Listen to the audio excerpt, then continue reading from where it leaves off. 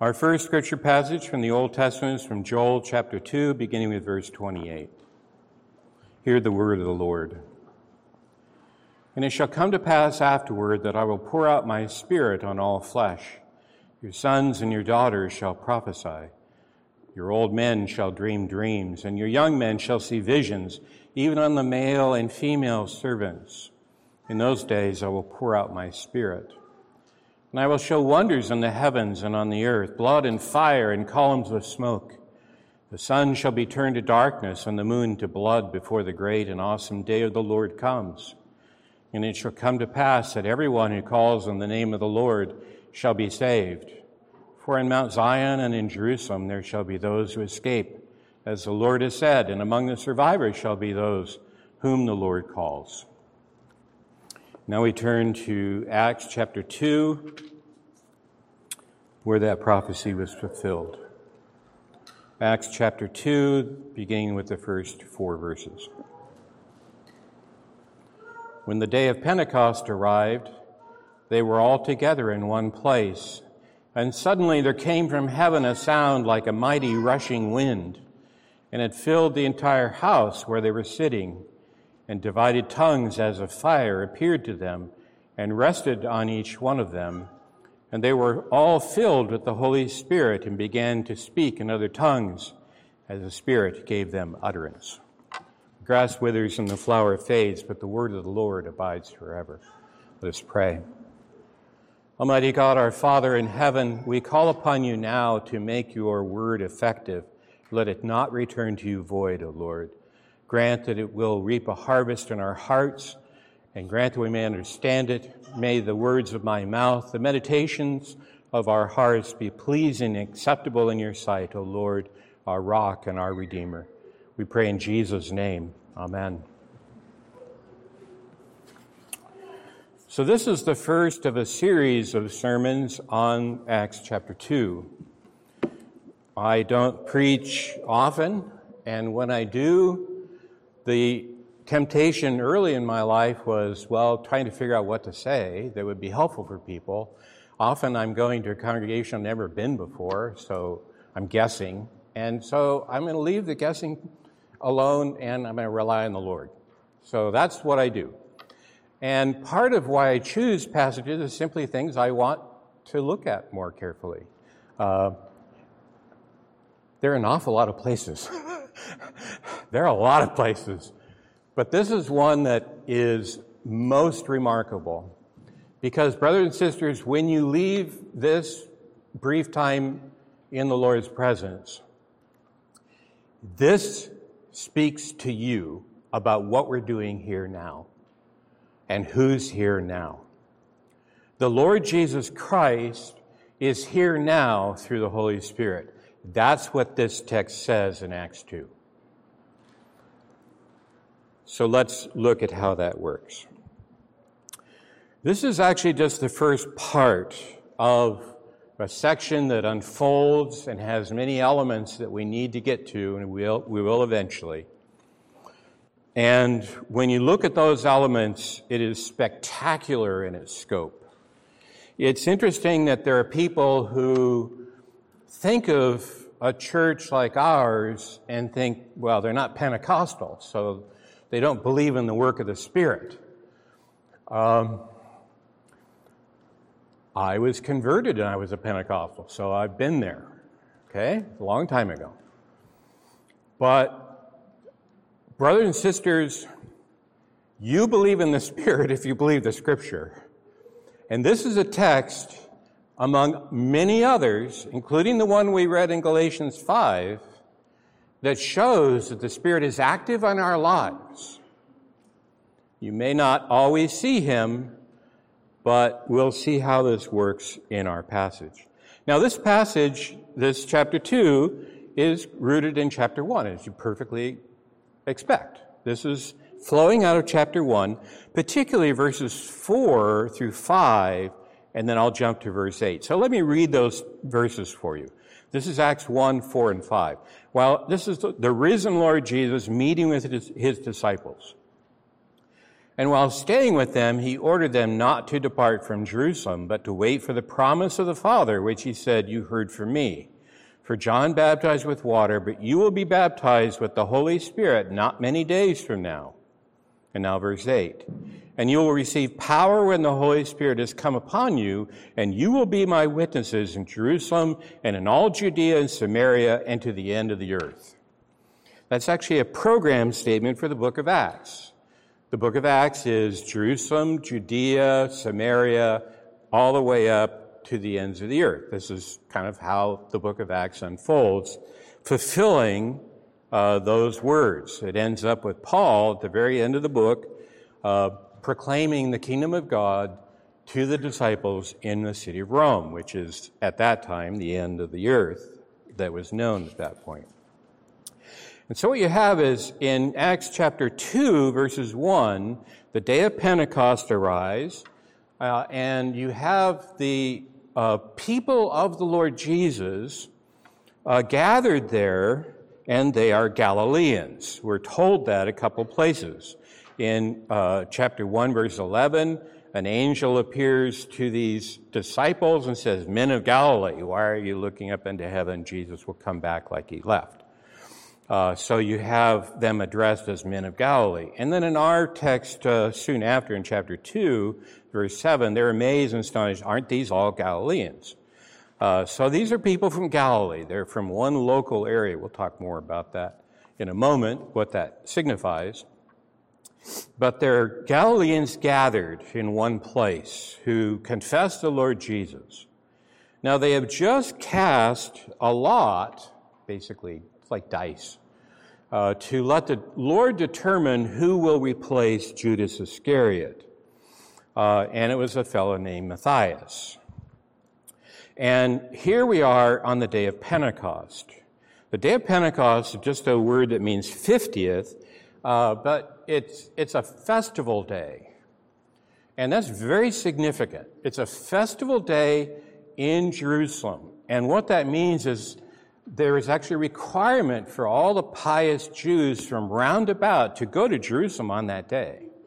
This is why you have so many visitors from all sorts of different areas around the ancient Mediterranean world visiting Jerusalem at that time. It's a festival day, and their population just swelled enormously, even more than the Marion County Fair. I mean, we're talking big-time festival day. Benton County Fair. Sorry, got my counties mixed up. The Benton County. We went to that. Big deal. Lots of visitors. A lot more visitors in Jerusalem at the time. This is a large influx of people. And the festival, interesting in our singing, the festival is a harvest day. It's the wheat harvest. You look around, there's not a lot of wheat out here, there's a lot of grass, but there's some wheat. And it's like that, done by hand, but it's a wheat harvest day. And you bring in the first fruits of the wheat harvest. There's a harvest remaining for fruit later in the early fall. So where we're at now in time, we're in the early summer. So your winter wheat is being brought in. And Pentecost is the great influx of the wheat harvest. Again, we sang about that, putting the golden sheaves of wheat on the altar. This is Pentecost, and that's what we're doing. And it was interesting in that psalm, you have souls being brought in, people being brought in, represented by that wheat harvest. Well, that's what we're dealing with in Acts chapter 2.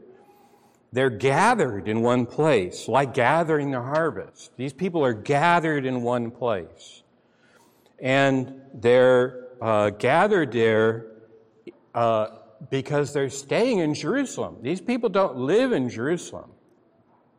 They're Galileans. They're from up north, a much more rural area, and they're in the big city, which is filled with all sorts of people. It's kind of inconvenient to find a place to live. Sometimes people camped out, in the surrounding countryside.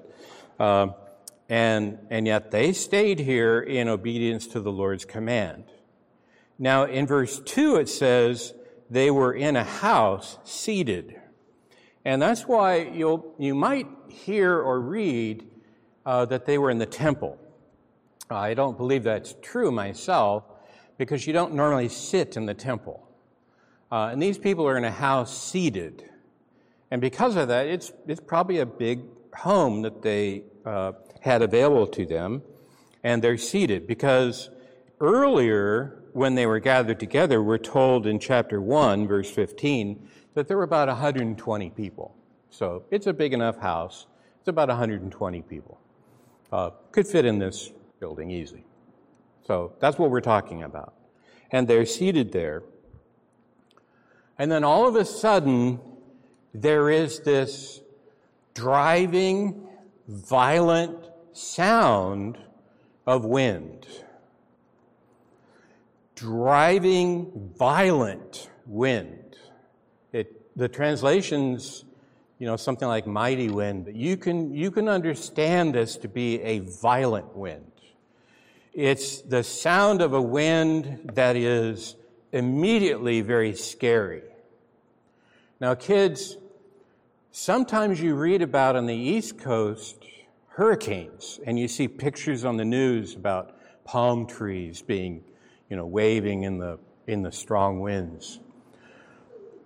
It could be in your lifetime there will be a hurricane here where you live now. In 1962, I was 8 years old, and we had what's known as the Columbus Day storm here. And Corvallis, the weather station in Corvallis, was abandoned when the wind reached 127 miles an hour. And, that's just a number until you experience it. And once you experience it, it's really scary. Now, Woody, close your ears. A lot of old-growth timber went down. Heavy wind, old-growth Douglas firs with 20-foot root balls. We used to play on them after that. 20 feet high root balls. Big trees went down. I remember whole walnut orchards going down. This is wind that's really serious. Brothers and sisters, that's the sound they heard. And you get that wind in Elijah. He goes out to a cave and he hears this wind and it starts breaking up the rocks. Wind can do serious things. It's scary. It's destructive. They hear the sound of this wind. It's interesting, Jesus talks about the Spirit. When you're born from on high, the Spirit blows where He wishes, and you see the effects of it. Here, they're hearing the effects of it. But brothers and sisters, it says the wind filled the house, but it didn't knock it over. It could have if it had been the kind of wind where the Lord was here to destroy. But He was not. He didn't destroy anything with that wind. This was a wind of announcement. In that Psalm 104 that we read, He rides the wind.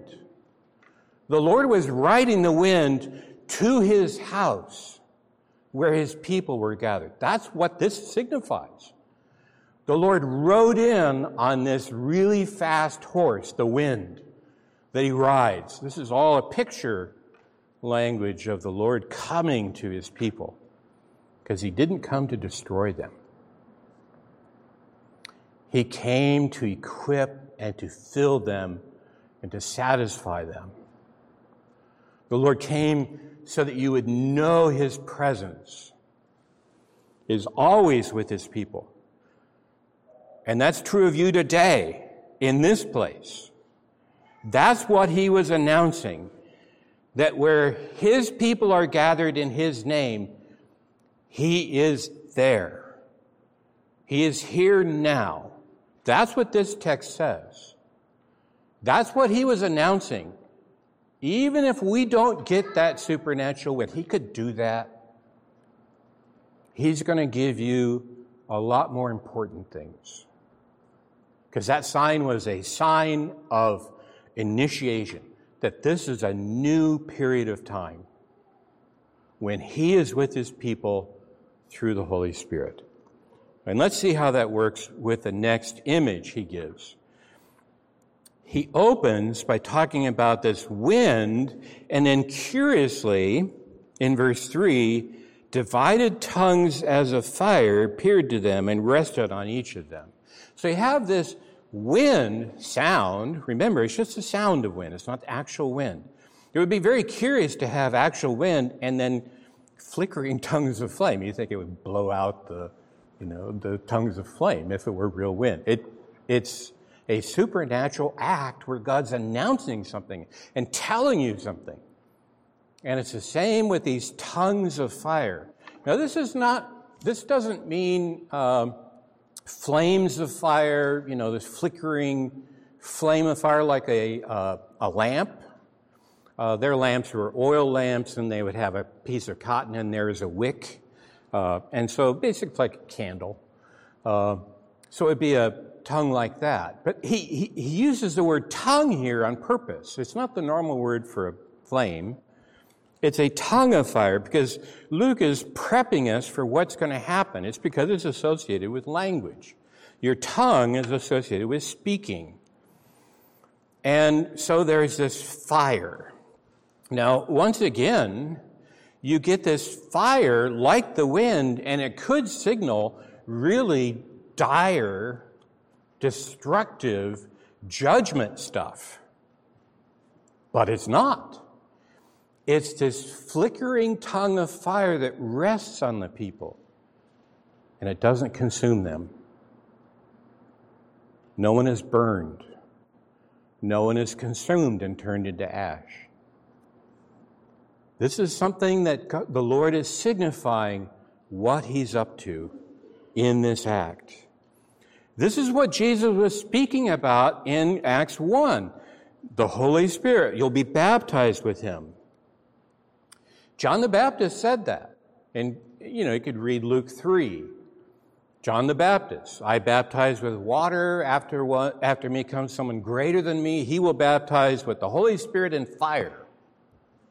That's what's happening. He's baptizing with fire. But then John goes on and says, and the axe is laid at the root of the tree, and anybody who doesn't follow, etc. It sounds like judgment. You don't put an axe at the base of a tree unless you're going to chop it down. That's judgment. That's what John was thinking. He's saying this is going to result in judgment. This fire, watch out. But when it's fulfilled here, it's fire of a different order. The people are not consumed, and it's tongues of fire because of what we read next. We read in verse 4, and they were all filled with the Holy Spirit and began to speak in other tongues as the Spirit gave them utterance. Filled with the Holy Spirit. When you read that phrase, you think prophecy. Luke 1:67, Zechariah, the father of John the Baptist, was filled with the Holy Spirit and he prophesied. That's what you get. You get prophecy. The Holy Spirit inspiring people to speak his words so that the result is you're hearing words that the Holy Spirit originates and guarantees that it's a word of the Lord. Prophecy is not fallible. It can't be broken. It has no mixture of error in it. It is wholly the word of the Lord. This is why when prophets speak, they say, thus says the Lord. Agabus in the book of Acts, the Lord Jesus in Revelation 2 and 3, thus says the Lord. This is what the Lord is saying through the Holy Spirit. And that's what these people are doing. They're prophesying. They were filled with the Holy Spirit. And that's why you get the wind and the fire. The tongues of fire to prove the Holy Spirit's presence, demonstrating visibly. And it only had to happen once, because it's the beginning of a new era. If we were to continue our reading in Acts 2, Peter's speech makes that clear. He says, if you want to know what's happening, this is the last days that Joel talked about. This is it. This is the coming of the Holy Spirit in the last days. That's the significance of what's happening.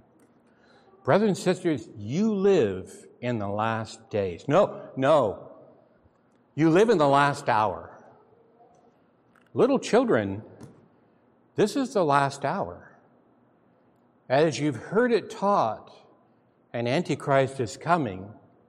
Even now, many Antichrists are in the world. Therefore, it is the last hour. 1 John chapter 2. You live in the time of prophetic fulfillment. The Old Testament prophets long to see this day and the things that you see and are part of. And you are a part of it. That's why gathering in this place every Lord's Day is so vital. You're doing end of the world stuff here.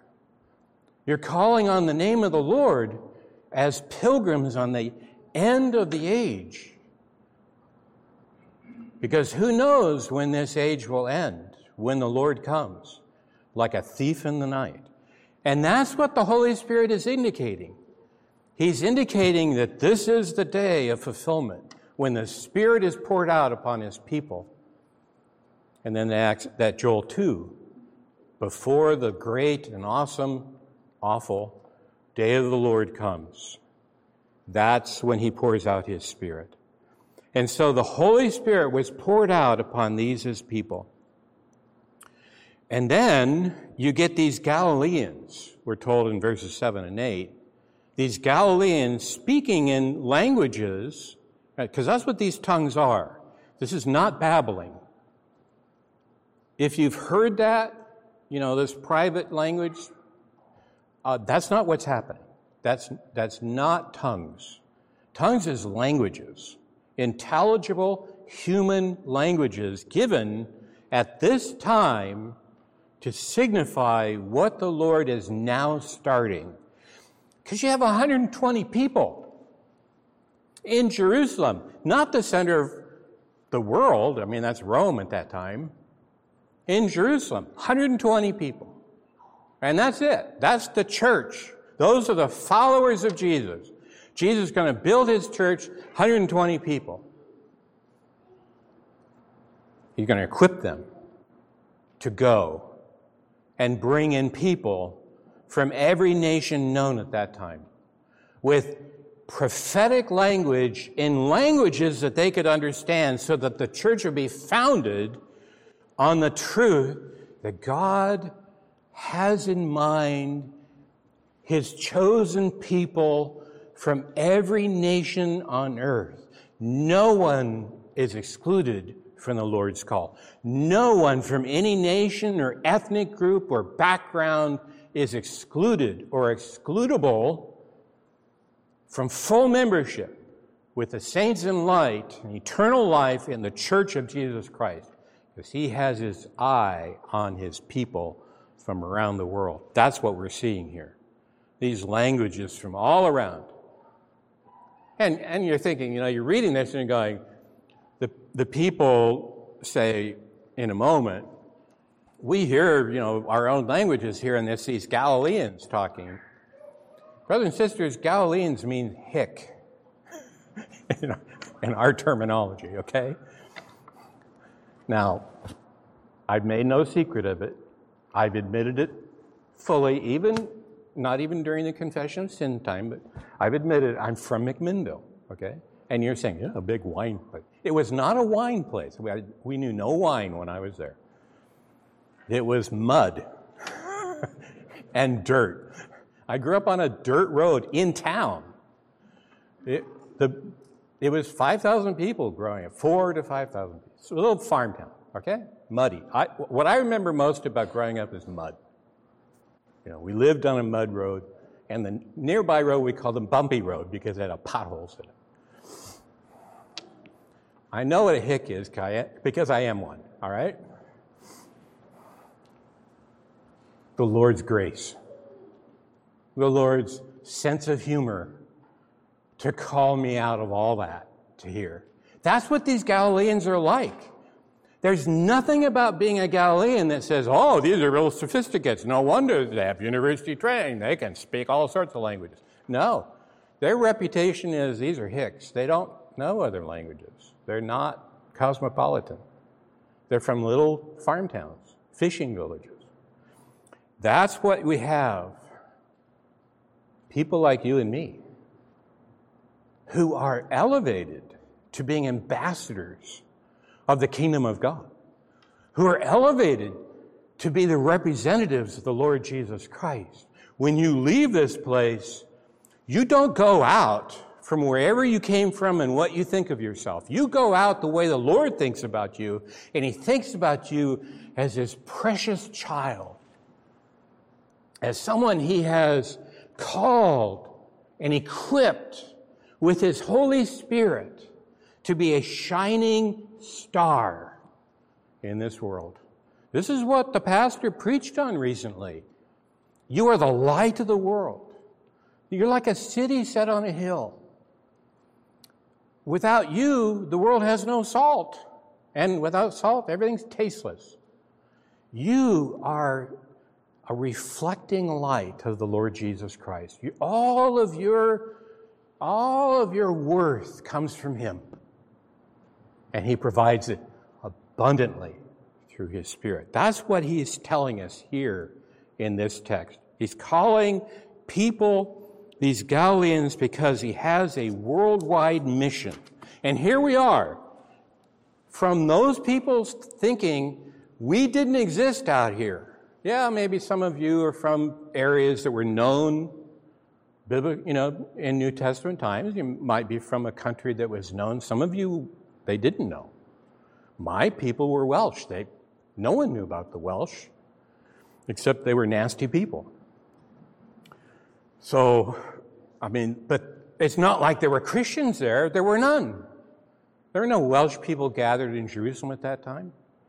And then, who knows where we come from? It doesn't matter, because this is the sign that the Lord will build His church out of many people. Did you notice something interesting?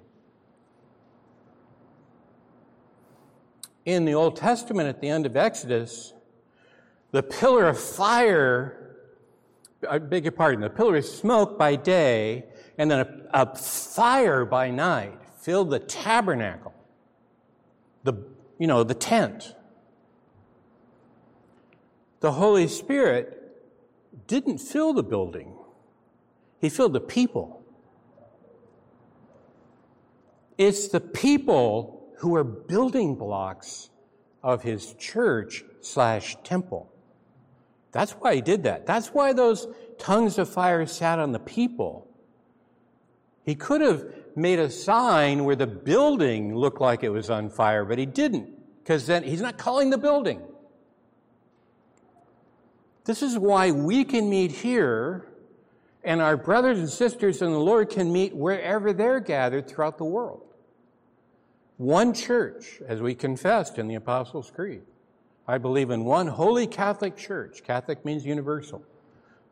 That's what the Lord was building on that day with these tongues of fire on the individuals. It's the people who are the church.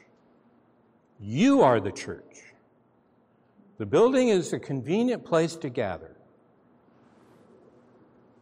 And you're the holy ones. Now let me bring to your remembrance from the book of Revelation, your favorite book in the New Testament. I say that in fun because I find people get nervous about Revelation. It's the easiest book in the Bible. Got to know a couple of tricks. It's easy. Trust me. Once you know the big idea and how it works, here's how it works. Every child knows it. Picture book. It's a picture book. It's a mental picture book. He gives you these vision pictures. It's like a dream, okay? A vision is like a dream. And you all have dreams, and you see somebody, doesn't look at all like your mom, but you say, oh, hi, Mom. Doesn't look like your mom, but you know it's your mom. That's what it's like. You have this intuitive understanding of what's going on. You see things. So that's what this is like for John, and he writes it down because he's commanded to. It's interesting. The Lord commands John, send this to my people. I want them to see this. The book of Revelation is yours. The Lord Jesus sent it to you specifically. Now, in chapter 1, in the opening vision, which is kind of thematic, it builds on a lot of stuff that follows, John turns around after hearing a voice like many waters, like a huge waterfall, and he saw 7 golden lampstands. And then someone in the midst of the lampstands who had eyes like a flame of fire. Flames of fire. Not the word for tongues, it's flames. He has this fire. What's interesting is they're lampstands. Now, a lampstand is just a metal object with a platform on top, but John doesn't see any lamps on them. The flame is in the eyes of the Lord, the risen Lord Jesus, whom he proclaims who he is. So he sees 7 golden lampstands, and in the midst of the lampstands, there's somebody walking, the Lord Jesus. And he says, oh, you want to know what the lampstands are? That's the church. Those are my people, represented by that picture. 7 lampstands, the full number, perfect number, the complete church. That's what that means. He's walking in the midst of them. You just read Matthew 28. And lo, and look, I am with you even to the end of the age. You can't get away from me. I will be with you. Where 2 or 3 are gathered in my name, there I am. And here's the Lord Jesus in picture language, walking in the midst of his people, the lampstands. But what about the lamps? That's chapter 4. The lamps are the 7 spirits of God. He sees, it's translated in the ESV, torches. Let me give you the verse for that if you want to look that up sometime. So this is in Revelation chapter 4, verse 5. From the throne came flashes of lightning and rumblings, sound, voices, peals of thunder, and before the throne were burning 7 torches of fire, which are the 7 spirits of God. Now the word torches there is the same word used of the parable of the 10 virgins who have lamps.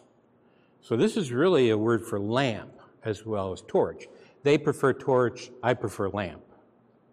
This is a word that can be used for lamp.